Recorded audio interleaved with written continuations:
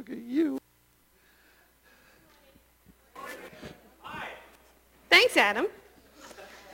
Kurt moved this forward, but I really want it back. Okay. So this is Zeke. He's a little flopsy, it's okay.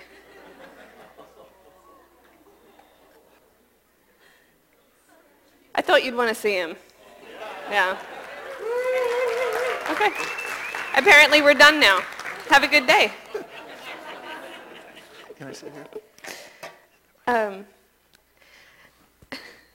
It went a little differently than Kurt said. I'm sure you know that already though, right?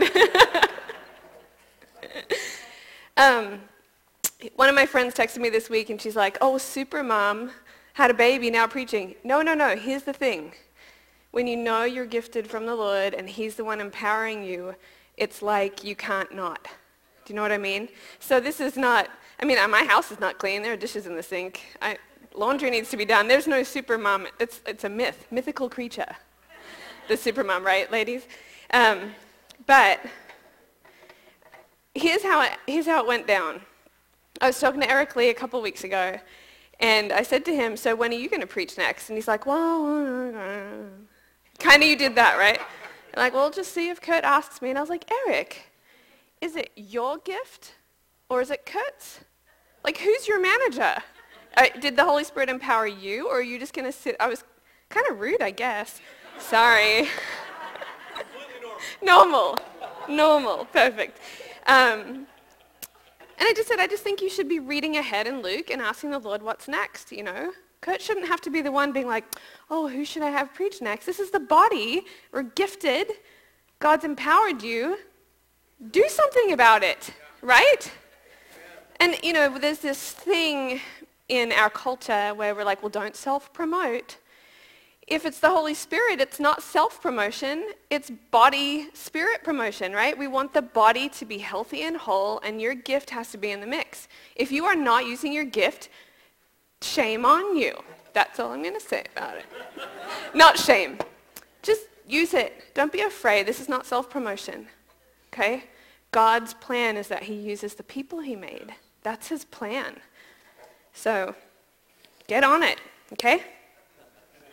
Anyway, Eric left, and then I felt really guilty or convicted because I had not read ahead, because I had lots of good excuses, like I was like a week post C-section, so I still had like stitches and stuff.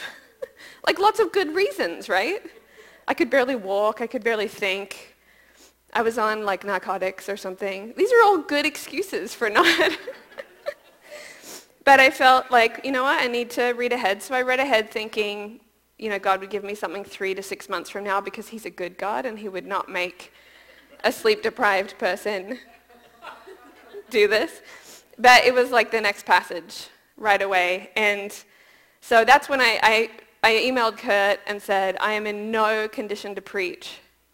I have a core belief about me not having a microphone when I'm sleep deprived. But as we talked about it, he was like, I just really think you should think about it and pray about it. And so then it was during last week's sermon where I was like, oh man, it's like part B. It's the second part to everything Kurt was saying last week. So I've had no sleep. I'm off the narcotics though, so that's good. And you know what? It doesn't matter because the Holy Spirit is the Holy Spirit. That's it, right? Okay, so today we're in Luke 9. Grab your Bibles. Sorry if you didn't get the heads up about bringing your Bibles. Because Kurt always has it on screen, but I like the paper one. So as I was praying about today, funnily enough, it was rainy when I prayed. You need to know that, because the picture he gave me was of sunshine, looking through a window at sunshine. Funnily enough, we've had a whole week of it now. So it's like a real thing, but when I prayed, it was like a prophetic vision. So And I was looking out of this window into this gorgeous sunny day, and you could tell it was warm out there, you know? The sun was shining, the grass was green, the skies were blue. And it's that kind of day that we know in Seattle you do not stay inside during, right? We know when the sun comes out, do not waste that day. Change your plans. Hold your meetings outside, whatever you can do, right? And what I felt like was, it was an image of the empowerment of the Holy Spirit. That beautiful day is him, the Holy Spirit. And we are sitting on the inside of a house, looking out at that through a window, observing the Holy Spirit. But something was keeping us from being in the Holy Spirit. Does that make sense? So you can have a great view of the Holy Spirit through a window, right? But then you're just an observer. You're not a partaker. And I feel like today's message is getting us outside of that house, into the sunshine, into the presence of the Holy Spirit. And there are things that just hold us back from him. And I feel like in this series, we keep making little pit stops like this, where it's just like a little refining. I don't think anything today is brand new. I don't think anyone in this room will be surprised by anything today. But I think it may have crept back into our lives when we weren't realizing. So it's just a little tune-up. Does that make sense? Are you with me on it? Down for a tune-up? Okay. The empowerment of the Holy Spirit is just for us to know God. I mean, he doesn't really need us, right? And yet he says we can be a part of his plan, and it's so we would know him. He's setting us free so we can know him. So anyway, it's a good thing. Now let's talk about the hard stuff. Luke 9:49. Oh, I didn't have Josh pray for me. Yeah, honey, could you pray for me?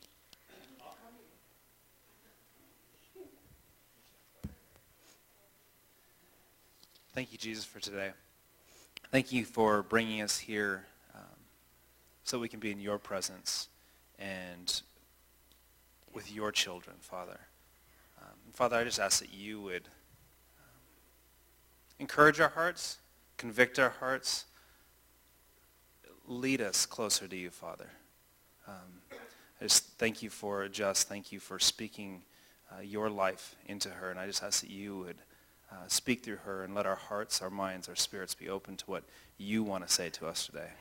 In Jesus' name, amen. Amen. Do you guys all have coffee? You know, you can have 1 to 2 cups when you're pregnant and have a newborn.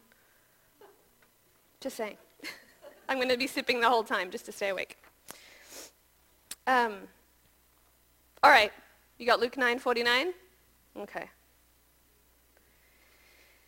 And John said, "Master, we saw someone casting out demons in your name, and we tried to stop him, because he does not follow with us."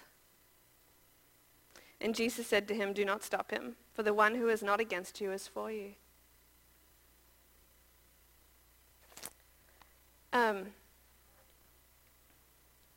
Another version, actually. Let's look at this.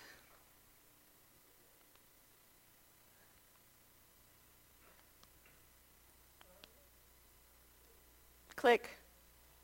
Thank you.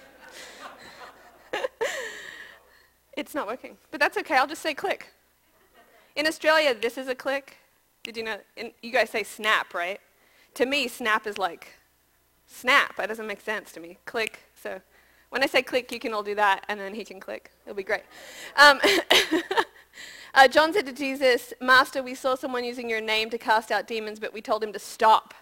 In the NLT, it says we tried to stop him, but here I love this, because this is more what we see from the disciples. They're a little bold about stuff sometimes. And I have to say, I am so with them in this moment because, hello, if you aren't being trained by Jesus, what are you doing using his name to cast out demons? I mean, what is the point? That's not okay, right? And there are other passages where people are doing that kind of thing and Jesus shuts them down. Or Paul shut down Simon the sorcerer, right? There are situations where this is not okay. And so I'm with the guys right now. Some random guy is casting out demons in the name of Jesus, and I'm not sure he even knows him because he's not part of our group. So I told him to stop. Step back from those demons. It's not your job. You're not one of us. And Jesus said, man, you guys, you've missed it. If he's not against me, he's for me. That's weird. That's a wide, group of people.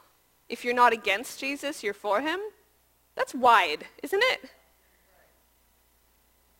Now, later in Luke, he says, if you're not for me, you're against me. So that's not as wide, right? So, as with all of the things that Jesus is teaching us, there's always more than just the one comment, right? The Bible is big because there's lots going on all at the same time. But in this moment, what I felt like the speed bump for me was, I am cutting people out of God's kingdom that are actually part of God's kingdom. And I just didn't realize it. Okay, you got my attention, God. I don't want to do that. So why? Why would I have this attitude? Where does it come from? I mean, I want to defend the holiness of God. I want to defend his name. I want to defend his ministry. I don't want any old yahoo doing crazy stuff, calling it Jesus, ending up on the news, and then me having to be ashamed again that somebody was saying they were a Christian and they're just being a weirdo. Right? I mean, wouldn't it be great if we could shut down the weirdos? That could be good for us, right? I mean, that's good PR and marketing for Jesus, isn't it? I mean, wouldn't you like to have this kind of authority? Yeah, I saw someone who wasn't quite really knowing Jesus, so I shut him down. I told him to stop. I'd like to have that party trick up my sleeve.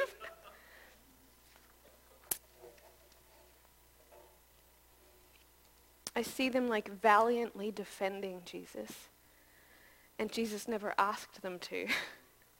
And I don't think they were bad-hearted, but I think what happened in that moment is they were pulling out hoops for people to jump through to prove that they could be trusted and minister for Jesus. And I think I've done that. Have you? Someone comes along and you're like, well, let's just see. Let's just put out a few little hoops for you before you join our ministry team. We want to know what your character is. These are good. Anyone with me here? This is a good process. Vetting, screening, getting to know people. And yet there is something going on here that is keeping us inside the house, looking out at the Spirit and not actually in the Spirit. So, can we dig into this together? Okay. I love you guys. My cheerleaders in the front. Who can the Holy Spirit use? Anyone? For reals, do you believe it? Do we believe he can use anyone? Okay, prerequisites for being used by the Holy Spirit, what are they? Do you need to know Jesus? Zach says you kind of need to know Jesus. Need to be alive? Okay, so here's what I think about what Zach said. I think that if people know Jesus, then the Holy Spirit can use them to the nth degree, right? With full participation. Also, I think that people who don't know Jesus can be a tool in the Holy Spirit's hand in our lives. Not indwelled with the Spirit, thank you. Yeah, there's a difference between relationship with the Spirit. You would need to know Jesus for that. Yes? But the Spirit is working. In fact, I've learned some really important lessons from the Lord from people who do not know him at all. Anyone else? Yeah. And The problem with our hoops is that Jesus tore down hoops. His whole life, ministry, death, and resurrection was to get rid of the law, the system, the hoops, the performance, right? He was fulfilling it and ending that system. And there we are pulling out our cute pink hoops for people, or whatever color you like. Mine are probably pink, I think. And making people jump through them. You know, last week Kurt talked about Galatians 3, Galatians 5. We're set free from justification by living according to the law. We're set free from that. So I was praying through this passage with the Lord, and it actually made me like gasp and cry a little bit, because I may do it again.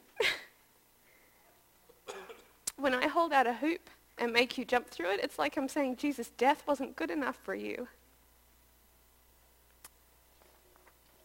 Man, that's bad, isn't it? Do we do this to each other? You know, there's a tension between grace and holiness, isn't there? Because we know that God deserves our purity and our holiness, and we want people to be walking before him with care, right? And yet, his blood covers all of our blunders, and he flows with grace. And he didn't ask us to be representatives for, like, gatekeepers to the body. We're not the gatekeepers to the body. He didn't ask us to do that. Now, yes, we are meant to be in fellowship and relationship, and we're meant to be speaking into each other's lives about sin and different things that we're seeing, right, in each other. That comes from community. Absolutely. But not with hoops.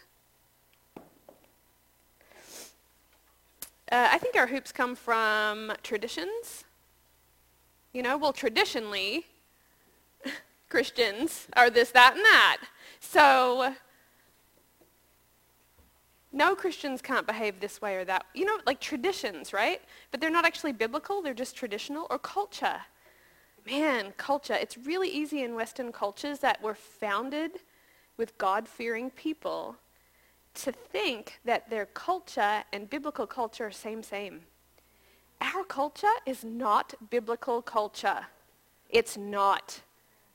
And it's tricky to discern, isn't it? Because you're like, wait, I just had a visceral reaction to this situation. Is God offended, or is that just me and my culture? You know? But we go on autopilot and we just fall back on our culture because that's what we know the best, you know? Man, offenses, past baggage, those are some hoops, you know? Well, I know people like you. I know how this is going to go down, and I'm not going to trust you or let you in my life because I have walked through this before, hoop, jumped through this before I let you have access to me. You know, those past offenses. By the way, if you want a good book on offenses, Bait of Satan by John Bevere, thank you. It's phenomenal. I highly recommend it. Do you want, write it down, Bait of Satan. It's kind of a weird name, but it's helpful to remember it. But it changed my life reading that book.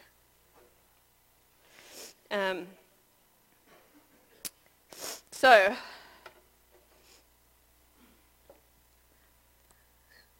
water break. If anyone else needs to drink, this is your chance.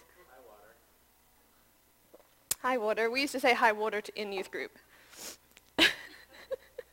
Youth group memory. I need a tissue. Does anyone have one? All the ladies just went forward into their purses. All of them. I watched like this mass, like. That was awesome. A whole box. That's provision, I tell you. Hope I don't need all of them. Excuse me. All right. I'm going slowly today because I don't trust my brain. Is that okay? You know, last week Kurt said, God is not concerned with the same things that we are. And I just, man, we should put that up everywhere in our lives, right? Because when we get concerned about stuff that God isn't concerned about, I think that is like this hoop-making realm. It's like, that really bothers me. And God doesn't seem to be bothered by it. So I guess I'm going to have to set out hoops, because he's not doing his job.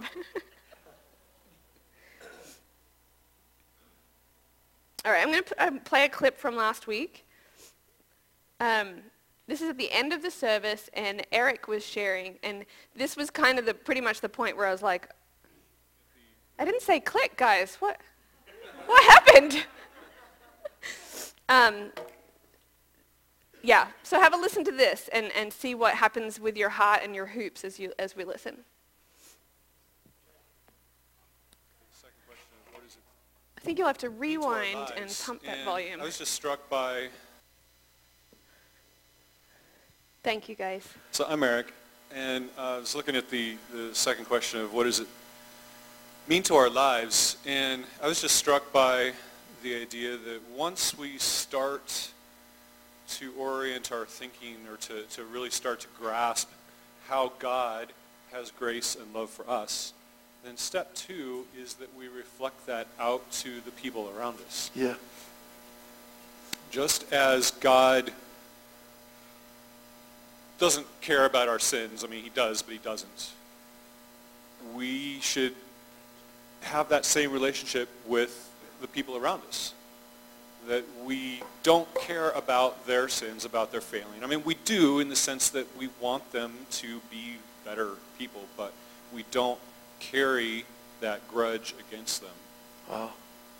And you lay it down, and you lay it down, and you lay it down, and you don't hold it against them. And you don't let problems interrupt your relationships. And so it's not only that God is having that grace for us. I mean, it starts there, but we Amen. also feed that out to other people. You know, Man, I just love that. Don't let problems interrupt your relationships. Don't carry that grudge. Doesn't that just hit your heart? It's like, man, that is totally where my hoops come from. And you lay it down and you lay it down.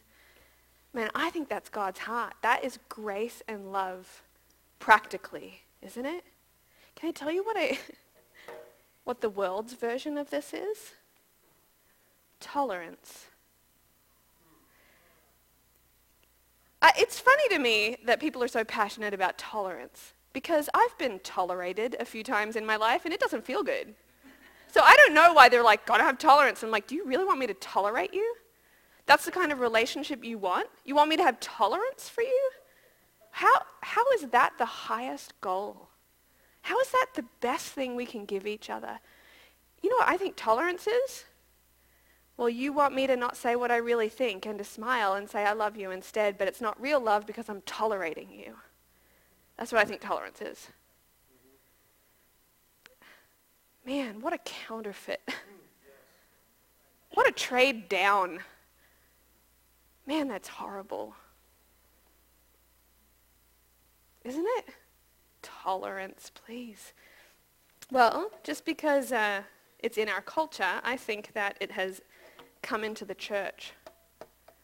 Unfortunately. Unfortunately, it should have been that we were living out this grace, love, powerful thing in the body of Christ, right? It should have been that, and then the world could have looked at us and been like, wow, whatever they have, that's what's missing from culture. Sadly, we were not living it out, and so they had to invent a counterfeit to satiate their angst, right? Well, we're going to call it tolerance. And now that has seeped into the church instead of us affecting culture. It's a bummer, right? So now we have tolerance in our little church settings all over the world and all over especially over the US. I don't know about what's happening in the rest of the world with tolerance. But now we are tolerating each other. And I think in order for tolerance to happen, you need hoops. Because if we disagree, but we have a mutual hoop that we can jump through together, then we could tolerate being around each other. If we could just find one thing in common, and we'll ignore the rest, right? Because that's tolerance, right? And then that's how the body of Christ is functioning. Well, that's not going to work. The body of Christ is knit together. Passionate love, unity, a body, connected. My body does not tolerate each other. The parts of... Is my battery pack in the wrong place? The parts of my body that are working together are like systems in like synergy, harmony, unity, right? There's no tolerance happening. So being in the body means being connected to really horrible sinners. Tolerance isn't going to work. At the end of the day, we need something more. So I... Don't be mad when I say this. I feel like tolerance is holding people at arm's length. Do you know what I mean? I'm just going to hold you right there. If we are holding people who the Holy Spirit is using at arm's length, who are we actually holding at arm's length? The Holy Spirit. God. Yikes. It makes me think, this whole passage makes me think, do I miss God moving? What I think about the people he's moving through. I was interning at another Foursquare church, a large church when I first moved to the States, and a new student ministries director came on staff and had this huge meeting with all of the leaders and interns and everyone and said, we are launching an evangelism program. Great, right? That's a good thing. Awesome. So we're listening to his whole pitch. It was great. And at the end, I put up my hand and I said, so does the Wednesday night discipleship program continue? Continue? No, we're focusing on one thing. We're shutting down the discipleship program. It was my discipleship program. I had spearheaded that sucker. I had raised teams, we'd developed leaders, we were passionate, we had so many kids coming. It was a thriving, amazing thing. I was mad, so mad. Who is this guy? Man, well, he doesn't know what's going on in the spirit realm. He's like shutting down stuff that's fruitful, right? I was so mad, so mad. So a few days later, I ran into one of our junior high kids. Junior high kid, okay? Picture junior high kid. She says to me, I was praying for you. I don't know why. You just came to mind. And God gave me a picture of a cross. And it was a Catholic cross with the body of Jesus on it, right? Picturing it? And she said, I looked up at the cross, and you know what? There was a cutout of your face stuck on Jesus. And I feel like God is saying to you, you didn't die for anyone. Stop your attitude. Okay. Junior high kid. Okay. I am so glad to be able to report to you that I put down my hoops and I accepted a corrective word from a junior high kid. Do you know why? Because she couldn't fabricate that. Do you know what I mean? That's not stuff that junior high kids sit around making up to say to adults, right? It was clear to me that the Holy Spirit had spoken to her and that I was humble enough to receive it.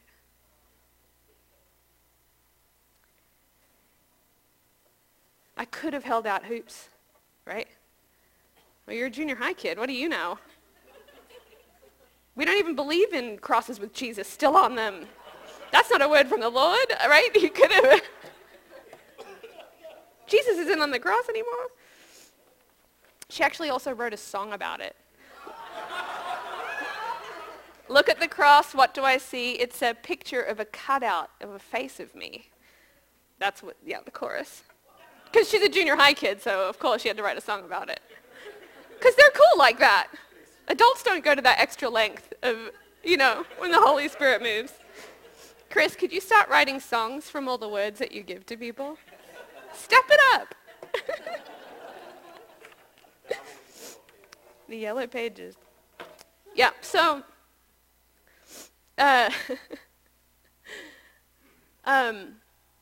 so the Acts church was wonderful, right? The Acts church. We always talk about the Acts church, how wonderful it is, right? The Acts church. Acts 15, which Kurt says is 15 years post-ascension. Is that right, Kurt? Yes. So 15 years after Jesus ascended to heaven, this is where we're at. Paul is going around to all the Gentile churches and preaching a freedom to them. You've been accepted in. And you don't have to be circumcised. This is fantastic, right? This great gospel. Well, 15 years post-ascension, the Jewish converts had started going back to their old ways, and they'd started jumping through hoops again, hoops that were abolished, right? So let's read this together real quick. While Paul and Barnabas were at Antioch of Syria, some men from Judea arrived and began to teach the believers, unless you are circumcised as required by the law of Moses, you cannot be saved.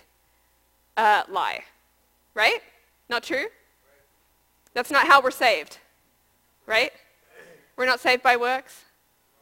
Right. Okay, so we're all in agreement. Wrong. This is wrong. Barnabas, I'm going to have to turn this way. It's the battery pack. Do you know? That's why it cuts out. All right, there we go. Paul and Barnabas disagreed with them, arguing vehemently. We never get to use that word. It's great. Vehemently. Imagine Paul, red-faced and spitting. That's vehemently. You know what I mean? He's mad. This is not how we're saved, right? Finally, the church decided to send Paul and Barnabas and some local guys to the apostles and elders about this question. So here we head to the council in Jerusalem. So I'm skipping through, this is a very long passage, so I'm skipping through to just some highlights for us, okay? Some Pharisees insisted, this is now Paul in Jerusalem, they're all talking about it, a lot of talking. Some Pharisees insisted that Gentile converts must be circumcised and required to follow the law of Moses. Hoops, hoops, hoops, hoops, jump through our hoops. Jump through the hoops that Jesus tore down. We're putting them back up because we like him so much. Make those Gentiles jump through these hoops. Problem. After a long discussion, Peter stood and addressed them as follows. Brothers, you all know that God chose me, I can read it from down here, from among you some time ago to preach to the Gentiles so that they could hear the good news and believe. God knows people's hearts, and he confirmed that he accepts Gentiles while giving them the Holy Spirit just as he did to us. Truth, right? This is good, Peter. You go, Peter, right? You preach it, because this is truth. He made no distinction between us and them, for he cleansed their hearts through faith. Yeah? Amen. So why are you now challenging God by burdening the Gentile believers with a yoke that neither we nor our ancestors were able to bear? We believe that we are all saved the same way by the undeserved grace of the Lord Jesus. Yeah? Rock it, Peter. That's the way to do it, right? James stood and said, my judgment is that we should not make it difficult for the Gentiles who are turning to God. Yeah, James. This is, you guys, this is traditional Judaism and the new free message of the gospel, you've been set free, clashing. Okay? This is monumental, what's happening here right now. And don't you feel it? They've caught the spirit, they've caught the heart of the Lord.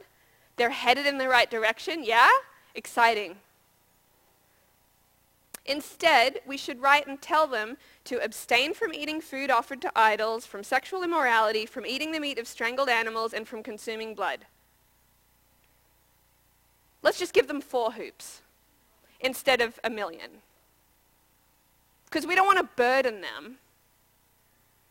because we're saved through Jesus by faith. So let's just keep 4 hoops. What went wrong? What happened?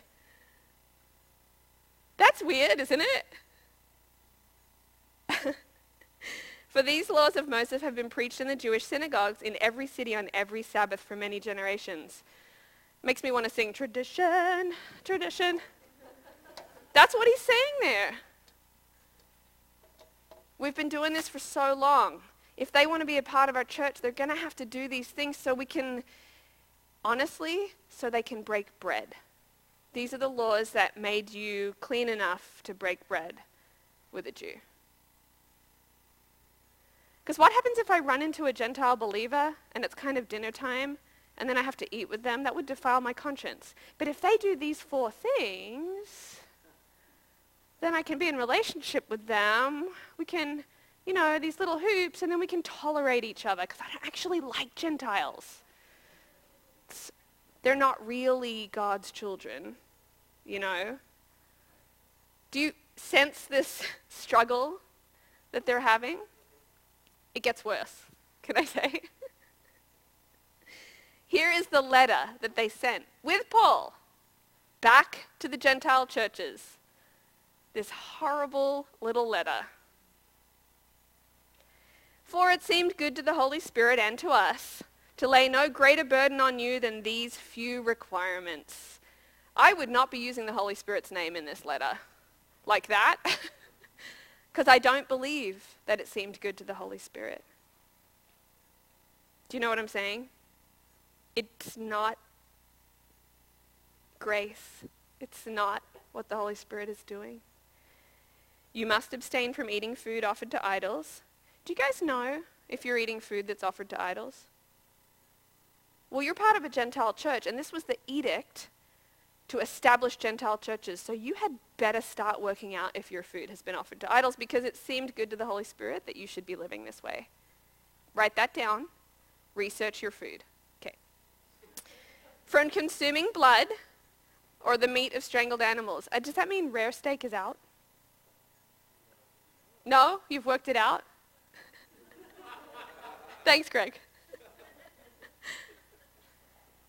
I don't know if our animals are strangled. I mean, I've seen some documentaries about the beef industry. Maybe they have been. I don't know. I'm not doing this one. Anyone else? Gentile church? And from sexual immorality. Well, there's one that we're still kind of holding on to. Except a new generation is having a hard time with this. And they're calling out for tolerance. But here's the worst part of it. If you do this, you will do well. Farewell.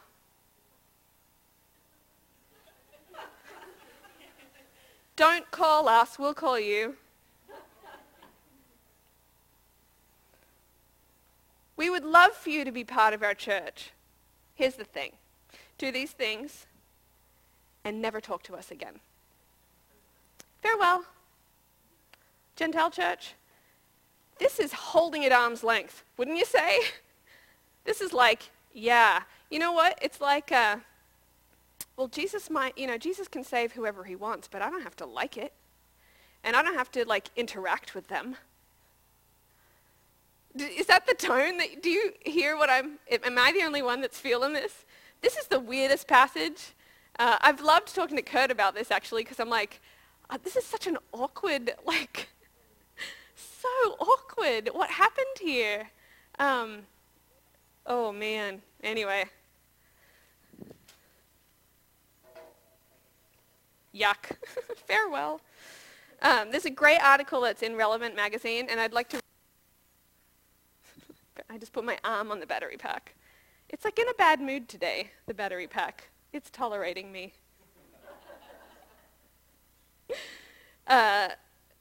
Yeah, let's read this together and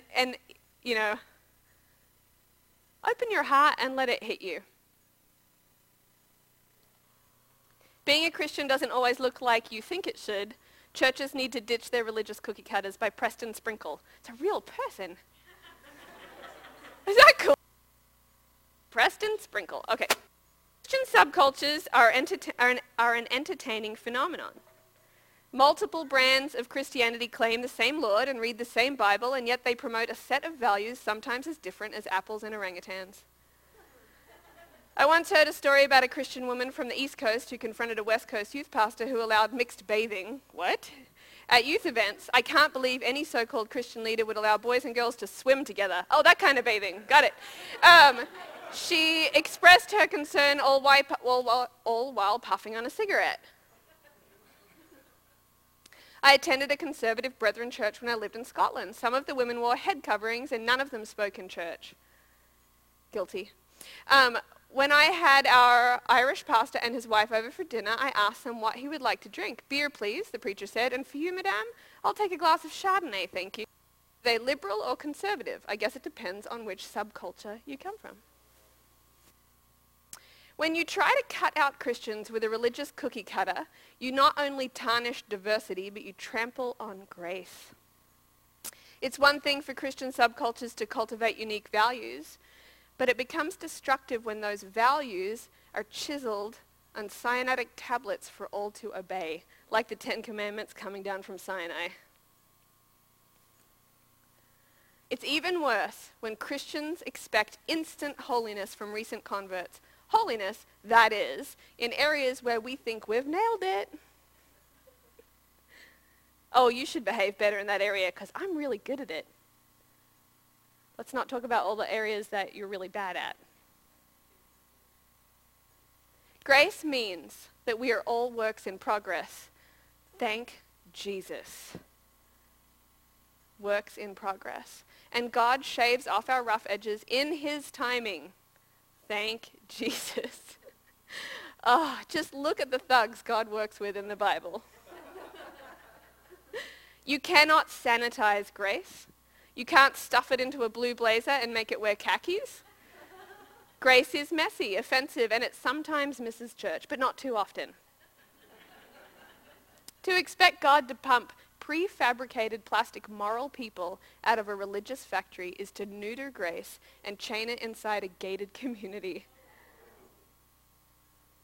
Preston Sprinkle's a pretty good writer, wouldn't you say? But there's something about those words. Doesn't that just seem like, yeah.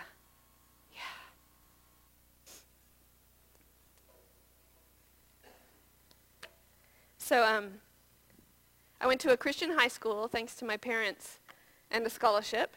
And then I went to a secular university that I was on scholarship as well. And discovered really fast that squeaky clean Christians are not really liked in the world of academia. It's weird. But my views were not enjoyed in the discussions. I was laughed at a lot because I said stupid, squeaky clean Christian things. I was really stupid and squeaky clean. That's just, naive and cutesy and whatever. And I learnt that real fast. I failed a couple papers, almost lost my scholarship because I used the Bible as a reference. Middle East conflict. I referred to the Old Testament. It's not a real source, apparently. Anyway, so when you're teetering on almost losing your scholarship and having to work out your faith in the real world, you start to really look at your own life. So I had this great friend there, and one day she said to me, I don't want to have lunch with you anymore. We were having lunch together most days. And I was like, really? She was breaking up with me as a friend. She said, I don't want to have lunch with you because I look at you and I feel bad about what I did last night. Now, one response could be, yeah, you should. That's my holiness, like convicting you. Yay, Christian, right? That could be a valid response. Actually, what my heart felt like was, if I don't have lunch with you, you stop having lunch with the Holy Spirit. This is not good. I don't want her to feel bad about what she did last night. I want her to crave the love of God. It grieved me. So when I graduated from college, you call it, I thought, I need to fix myself. And I designed a little cool design that I was going to get as a tattoo, and I was going to pierce my eyebrow. This was my plan for being cool. It was the early 90s, and it was cool back then. And so I had this great plan about how to become more relevant because I didn't want to lose unsaved friends because I was too squeaky clean. You hear my heart? It's good, right? However, my dad, I already knew what he thought about those things, and he was not a supporter of them because for his generation they represented rebellion. They represented Eastern religions. They represented attitude, like an attitude.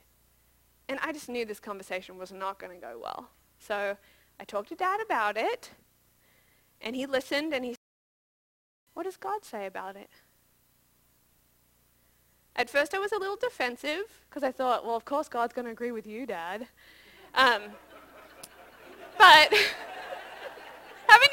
anyone remember that feeling where you're like, I know God's on your side, yay.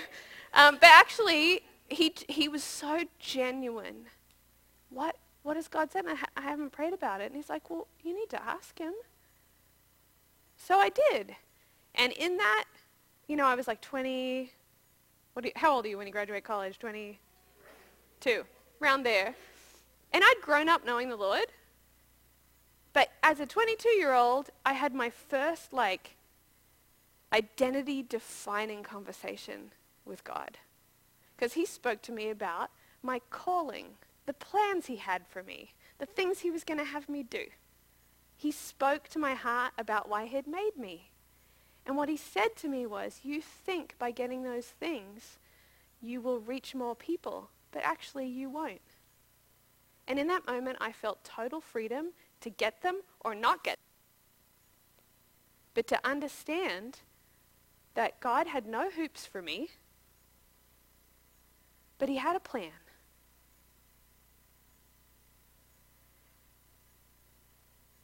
My dad could have said, no daughter of mine, not under my roof. He could have pulled out all of those hoops, right? But in that moment, he laid down his hoops and he pointed me to God. So glad that my dad had the courage and strength to do that. That took a lot. And I believe that he would have loved me through it all, no matter what I'd chosen. But I didn't get them done. I didn't get the tattoo. I didn't get the piercing. Not because it's wrong, not because it's hoops, not because I was earning God's favor, but because he'd spoken to me about me. That's all. That's the kind of Christian I want to be. I want to be like my dad. I want to have no hoops. When it comes down to it, I think the hoops that we hold up for each other are like a static formula. Do these 3 things and you'll do well. Right?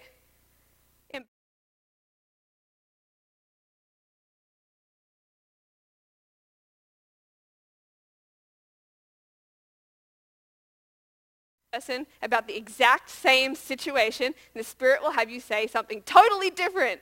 And you'll be like, well, that's weird. I think I just contradicted what I said yesterday to another person. Have you ever had that where you're like, I'm contradicting because God is an intimate, individualized Father God for each of us, right? And he has individual things to say to each of us. So if we are looking at each other and tolerating and holding out hoops, we are missing the personalized word from the Lord that God has for us. If we hold each other at arm's length, because here's the thing, can I tell you who I like the Holy Spirit to use in my life? People who like me. That's always nice, isn't it? When someone who just loves you comes and has a word, even a word of correction. Because it comes with a hug, and you know that they're going to love you tomorrow no matter what. So I love those people. You know who I don't like the Holy Spirit using? People who don't like me. It's never fun to have those conversations. Great, I'm so glad you told me that. I know you don't like me. But they can often deliver a word from the Holy Spirit more precisely than someone who's clouded by love feelings for me and don't want to give the harsh word. Truth? So we can hold out hoops as we minister to people. My dad could have made me jump through hoops to please him and please God. And in the same way, I can hold out hoops for people who are trying to minister to me. Well, you know what? You're not that mature in the Lord, so I don't know that I should listen to you. And anyway, I didn't like your dress last week. It was a little revealing. So I don't think the Holy Spirit can use you. You know, whatever we do you know what I'm saying? Hoops, hoops. I hope that every time you see hula hoops, we think about this now. Go buy a pink hula hoop and hang it up somewhere in your house. And remember, hoops are not relationship. Hoops are tolerance, they're static, they're dead. They're the old. We don't want to be like the Jerusalem Council, right? It didn't end well. The Gentile church isn't hardly doing any of the stuff that they said was essential. What they should have said, honestly, was study the word, spend time in his presence, be people who love. If you do these things, you will do well. Come over for dinner next week. That's how the letter should have gone, right? People are not going to look like you. It's okay. It's okay. God's bigger than that. People are not going to act like you. It's okay. I know it's uncomfortable, but God can use anyone, even you, even me, a donkey. I mean, God's used all kinds of things, right? So, Luke 9, it just comes down to this. Let's be mindful to look for hoops. I think it's crept into our lives. You know what I mean? I know a lot of you fairly well, and I don't feel like there are many judgmental people in our church family. I've not felt that. Do you know what I'm saying? I feel like we're quite loving.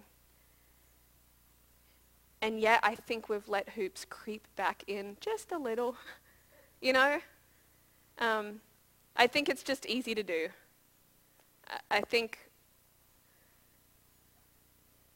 staying inside the house and watching the Spirit through the window takes a lot less energy than going outside and getting skin in the game and being in his presence. You know, so we're tired and we just kind of hang out at home with our hoops. So I just want to put before us as a family that we would be mindful to look for the hoops that we're judging each other with. And not just each other, the world. People that don't know Jesus really do not need hoops. They need Jesus, love and grace. If they taste his love, they will see his holiness. If they taste your holiness, they may never see his love. Right? Yeah. And that's it. Can we pray together? You feeling okay? Okay. Oh, Spirit, Holy Spirit, thank you that you don't require us to jump through hoops to please you. Jesus, thank you that you died for us. You set us free and that we're covered by your blood. Show us how to walk that out more and more as we pour your grace and love out to the people in our lives, God. I just want to be that vessel, Lord. My children need me to live that way. My husband needs me to live that way. My friends, my family, my community. I just need that, God. Help me to tear down the hoops, to break them, to smash them, to get rid of them, Lord. Make us, God, like you. In Jesus' name. Thank you. Thank you. I need to take a minute. There's a reason why I wanted that sermon to be the one that followed this last one. I mean, I had a plan and all that kind of stuff. I want to say something. I think that the Lord is starting a conversation in this body. We have been very serious about becoming committed to and heading ourselves, setting our face towards Jerusalem, setting our face towards that work that gets us into the world, that gets us empowered, that gets us moving in the things of God. I'm going to bring this up because the thing that happened with Babette and I a few weeks ago was outstanding. It was horrible and very difficult for her, and I still feel terrible about it. But I want to say something. I think God did that on purpose. I put that in the letter that I sent out, but I think that God was starting something here. He was starting a conversation. And the conversation is that when you get into the world, it gets messy. And it gets messy in ways that just offend. And I'm not talking about Babette at all. I want to say this. Different personality types hear that message and what things I said last week.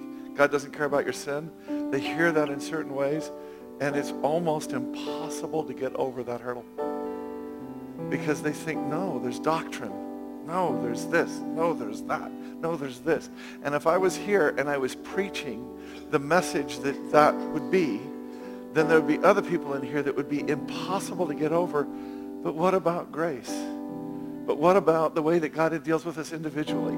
But what about that moment when, not just to two different people, but to the same person, you say something to somebody at one moment in time because it's the thing that God led you to say, and then 2 days later, you're having a conversation with them, and you say the exact opposite thing. And you're not actually contradicting yourself, but you're being as obedient. Because at one moment in time, they needed to hear that word. And at the next moment in time, they needed to hear the other word. And what we're trying to become as we're becoming empowered saints is sensitive. We're trying to become the kind of people that when God goes, the softest breath, we catch it, we hear it, and we become it. And we don't let our hoops, we don't let our traditions, we don't let our experience, we don't let our biases, we don't let our doctrine get in the way of God doing what he wants to do. Do you remember something? And Justine could have brought it up. There was so much as we've talked about it. But do you remember that meat sacrifice to idols, when you say Jerusalem Council was a bad letter? You understand theologically it's on very solid ground. You know why? Paul himself argues against that very point. And successfully so. Right? He says it's actually a sign of a weak conscience that should be an issue with somebody. You hear it? So this is good doctrine. This is good theology. This is good praxis, means practical working out of it. And what I want to say is, and what I think God is doing is this. I really do believe this with all of my heart. I believe that God is going to challenge every single person in here. I don't care if you come from a legalistic sort of doctrine type basis, or I don't think if you come from all grace and love and whatever basis. I think God is going to challenge every single one of us. And I think he's going to bring us up against ourselves because he wants to empty us of ourselves. He wants us to see that whatever it is that we have, it's getting in the way of him being able to do whatever he wants. You see it? I really believe this, you guys. That's why I wanted this sermon. That was incredible and spoken so beautifully. And just, but here's the point. It wasn't you. It was God. He's starting a conversation in us so that we can become his in any way that he wants to use us. This is where we're going. This is what he's doing. I'm just telling you, hold on to your hats. It's going to be a bumpy ride. Okay? There's going to be things that you're going to find in yourself. I just need to say one last thing and then I'll move on. I want to preach the sermon again. But what I get out of her sermon is if you love somebody, you won't keep them at arm's distance. You'll come near and you'll work through. Right? You won't say, it's okay, you go over into your corner and do your thing, and I'll go over into my corner and I'll do my thing, because that isn't one. And Jesus didn't do that with you and me. He came into our corner and he brought us back into the middle. He brought us out into the open, into the public, into that bright sunshine day.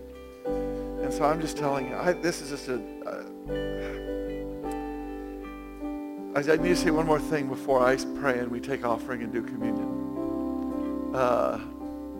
She said at the very beginning of her thing how it is that she was preaching here today. And I want to say something. If you believe that you're supposed to that you have a sermon here, you need to send it to me.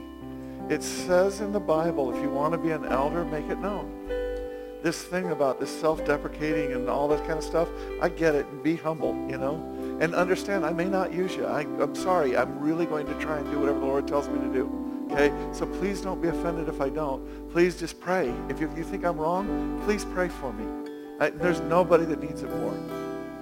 But the point is we're on this journey together and we're opening up. And what I'm saying is if you think you have something, do not wait for me to know that. I am not that spiritual. I'm not that smart. If you think you have something, I'm asking you, give me about 2 paragraphs. If you give me 5 pages, I love you. I'll get to it as soon as I can. But give me a couple of good paragraphs on what this is, and I tell you what I'll do with them. I can show you right now in my notes what I do with it.